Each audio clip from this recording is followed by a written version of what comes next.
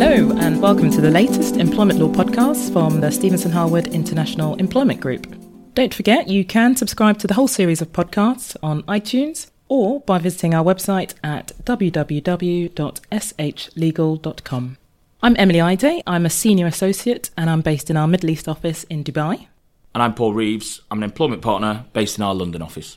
On 28th August 2019, a new employment law came into force in the DIFC, ushering in a plethora of changes to the existing regime.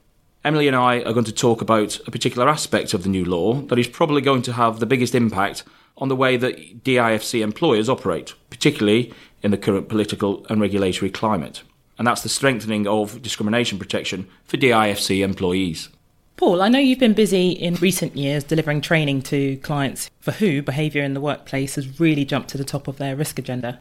Yes, that's right, Emily. Since about late 2017, we had the Harvey Weinstein case and then the Me Too movement. There's been a significant increase in this area. Spotlight really is on issues of harassment, particularly sexual harassment, in a work context. So what we're talking about here is not a new piece of legislation. It's something that has been around for many, many years. It's just that it has risen high up our clients' agendas. I've been helping a number of our clients to identify risks and potential liability that stems from their legal obligations to prevent work-related discriminatory conduct and harassment. Well, we'll be seeing the same here. Since the new law was introduced in the DIFC, employers really have begun to start taking stock of the policies they have in place, trying to update them and assess what other proactive steps they should be taking to limit their potential exposure to claims. I mean, no one wants to be the first employer in the DIFC to be on the end of a successful discrimination claim. So I think it would be helpful for us to hear some of the tips you've been sharing on this topic. Thanks, Emily. I'm happy to share some of the key learning points that have arisen over the last couple of years. But I think it's worthwhile you just setting the scene and outline some of the discrimination laws under the new DIFC law. Because from what I understand, this new law takes some fairly significant steps to bring itself more into line with global standards on anti-discrimination legislation. Is that correct? That's right. So the new law gives real bite to and expands on the existing anti-discrimination framework. And quite similar to the regime under the UK's Equality Act, the DIFC employment law sets out a number of specific prohibited grounds on which employees are protected from being discriminated against. So on the existing regime, that included discrimination based on sex, marital status, race, nationality, religion and disability. And the new law has added two more to that. So we now have pregnancy and maternity as the first one, and then age. Okay, thanks very much. I noticed one glaring omission from that, which will be sexual orientation. Is that protected under the DIFC law? It's not, and this is one of the questions that comes up fairly frequently from clients, particularly those with international operations, and that's just a reflection of the cultural sensitivities in the UAE. So what types of discrimination are we dealing with under the DIFC law? Is it similar to the UK? It is. There are several categories. First of all, we have direct discrimination, which is where an employer treats an employee less favourably than another employee would be treated in those circumstances, or where that employee is put at a disadvantage that others don't face because of that prohibited ground. There is an exception when it comes to direct discrimination, however, in the case of age, in that the law actually excuses discriminatory treatment if it can be objectively justified, so typically in the case of service-related benefits. We then have indirect discrimination, which is where an employer applies a provision, criterion or practice, what we refer to as a PCP, generally, and that PCP is capable of putting certain employees with that prohibited, shall we say, characteristic at a disadvantage, and it does in fact disadvantage a particular employee. Now, indirect discrimination is excusable under the DIFC if the employer can show that applying the PCP is a proportionate means of achieving a legitimate aim. And the classic example is an employer requiring all employees to work full-time. And of course, this requirement could disadvantage women as a group, given that generally women in society as a whole bear a greater part of the domestic and childcare responsibilities than men, and so are more likely to want or need to work part-time. So unless an employer can objectively justify the need for the job to be done on a full-time basis, then the requirement to work full-time could in fact be indirectly discriminatory against a woman with childcare responsibilities. Then we have the failure to make reasonable adjustments as the third type of discrimination, and that means failing to make adjustments to a physical feature or a PCP that would, if the adjustment was made, enable an employee with a disability to perform their job. So, typical example being if an employer has a policy where designated car parking spaces are only offered to senior managers, and there's a worker who's not a manager but has a mobility impairment and they need to park close to the office, then it may well be a reasonable adjustment of that car parking policy to assign a designated parking space to that employee. Fourth, we have discrimination arising from disability, and that's where an employer treats an employee unfavourably because of something arising in consequence of that employee's disability, and where that treatment can't be objectively justified. So a typical example being where an employer dismisses an employee who's had an extended period of sick leave, let's say 2 months, so they've exhausted their statutory 60 days leave under the DIFC employment law, and the reason for the absence is related to a disability, so say multiple sclerosis, for example. So in that case, the employer's decision to dismiss is not because of the worker's disability itself, as that would be direct discrimination, but the worker has been treated unfavourably because of something arising in consequence of their disability, namely the need to take related sick leave. And there's a new one. So we talked about changes brought in by the new law. We have a new type of discrimination recognised, which is victimisation. And those provisions protect employees who do protected acts, and that includes bringing a discrimination claim, giving evidence or information regarding discrimination proceedings, or making an allegation, whether it's implied or express, that their discrimination rights have been infringed. Essentially, it's protection from retaliation. So if an employee, for example, is dismissed or subjected to detrimental treatment because they do a protected act, like getting involved in another employee's discrimination complaint, then that would amount to unlawful victimisation. And last but not least, we have harassment, which is where a DIFC employer engages in unwanted treatment or conduct related to one of the prohibited grounds, which has the purpose or effect of creating an intimidating, hostile, degrading, humiliating, or offensive workplace for an employee or violates an employee's dignity. And I've saved this one till last because I think it's one we should focus on, because I think there's so much scope for claims to be brought under this heading, particularly in the workplace. Absolutely, Emily. Harassment is the key issue and where we're seeing most of the issues. And it's vital that line managers, who are effectively the eyes and ears of the business, if they spot issues taking place within their team, they need to take action, whether that's formal action through disciplinary or informal action, where a quiet word to remind people of the behaviours. But ignoring the issue is not an option.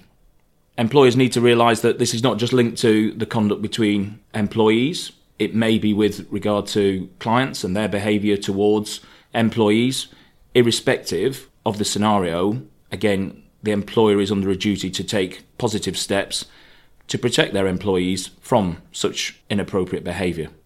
It's also worth noting that even a one-off incident can lead to liability. But thankfully, if the complaint is dealt with appropriately and promptly, then this shouldn't ultimately lead to a claim and the issue can be addressed.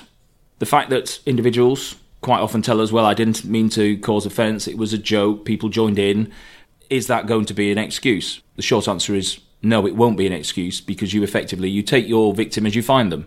And if they are offended by either the email, the conversation, or the joke, then it's your responsibility in that situation. So as a general rule, you do need to know your audience, and that those that you are sharing, either a joke, an email, or you're engaging in some form of conversation, are not going to be offended by it. If there's a risk that someone would be offended, then our advice is don't do it. And what we're also seeing now with our clients is, particularly those that are in a regulatory environment, that their regulator is taking a very keen interest in these cases and how they are dealt with. If you're in the financial services sector, the regulator in the UK has particularly made it clear that they treat such issues as very seriously, and they expect to see companies dealing with any allegations of harassment, sexual or otherwise, dealt with promptly, and they're not swept under the carpet, where the individual who complains is paid off and the perpetrator is allowed to carry on with their career. The rationale in all of this is that if companies don't take these issues seriously, then what other issues are the company failing to address? Or if individuals are in fear of raising these types of issues, then are they also in fear of raising other concerns, such as a whistleblowing complaint?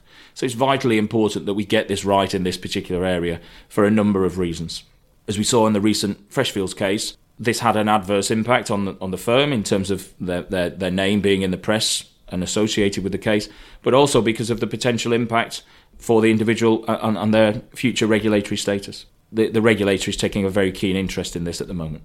It's an interesting point you raised, Paul, about regulators looking at non-financial conduct of individuals in financial services, and I'm sure the DFSA will be taking a similar approach. The issue is employees simply often don't appreciate the effect that the impact of what they think is a simple comment or banter in the workplace may have on fellow colleagues, but also on the liability of their employers. And this is something that's really going to matter for employers in the DIFC as well, because they can be found vicariously liable under the new law for any of the actions of their employees if what they're doing is being done in the context of a workplace.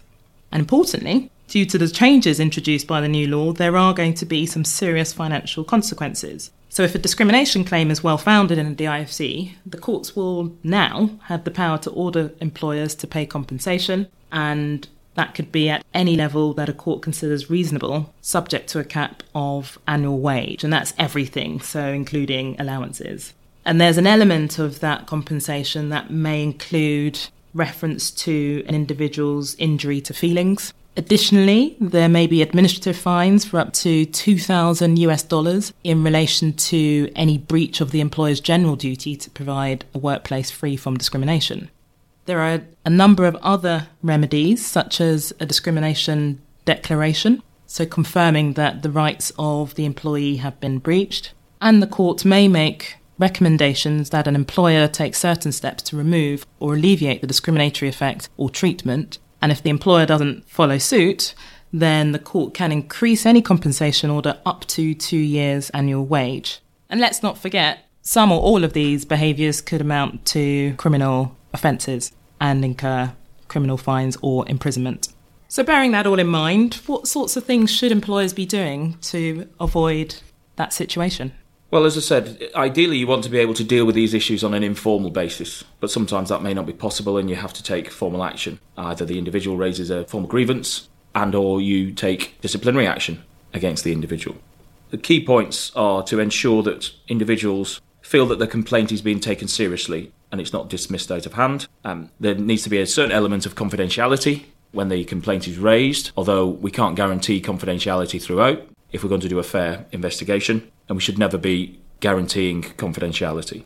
Sometimes we get individuals coming to us and saying, I'd like to tell you something, but I don't want you to do anything about it. That's not an option for you to not take any follow-up steps once the individual has told you.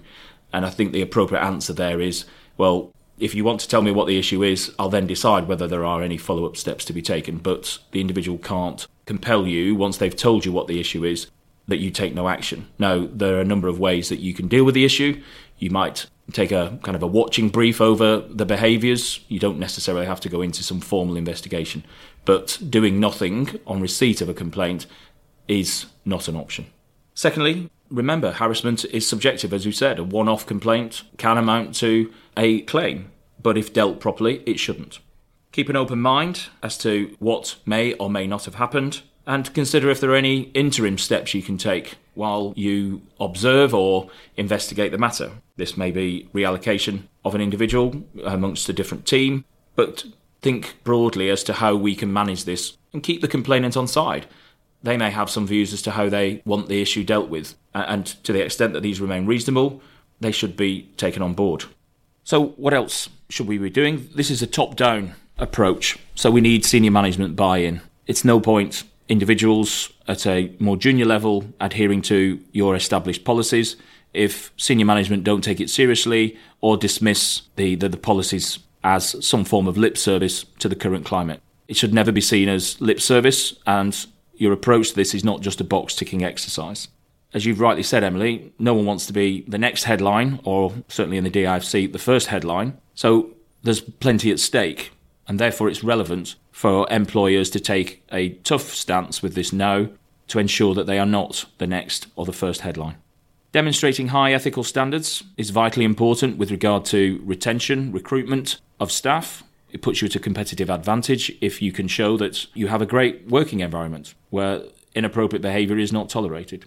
Also, we've seen with some examples in the UK where inappropriate behaviour has had an adverse impact on the company with regard to clients wanting to distance themselves from organisations where bad behaviour has been tolerated or has taken place. So what do? We lead by example. We encourage and enable people to speak up in a safe environment. Make sure we have correct policies in place. As I've said, not lip service or box ticking.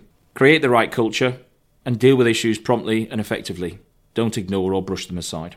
And as we already talked about, be very mindful if you're in a regulatory environment that there is a greater spotlight on you by your regulator as to how you deal with these issues. It's important to keep accurate records, but be mindful of your data protection obligations and also your obligations with regard to disclosure if the matter does litigate.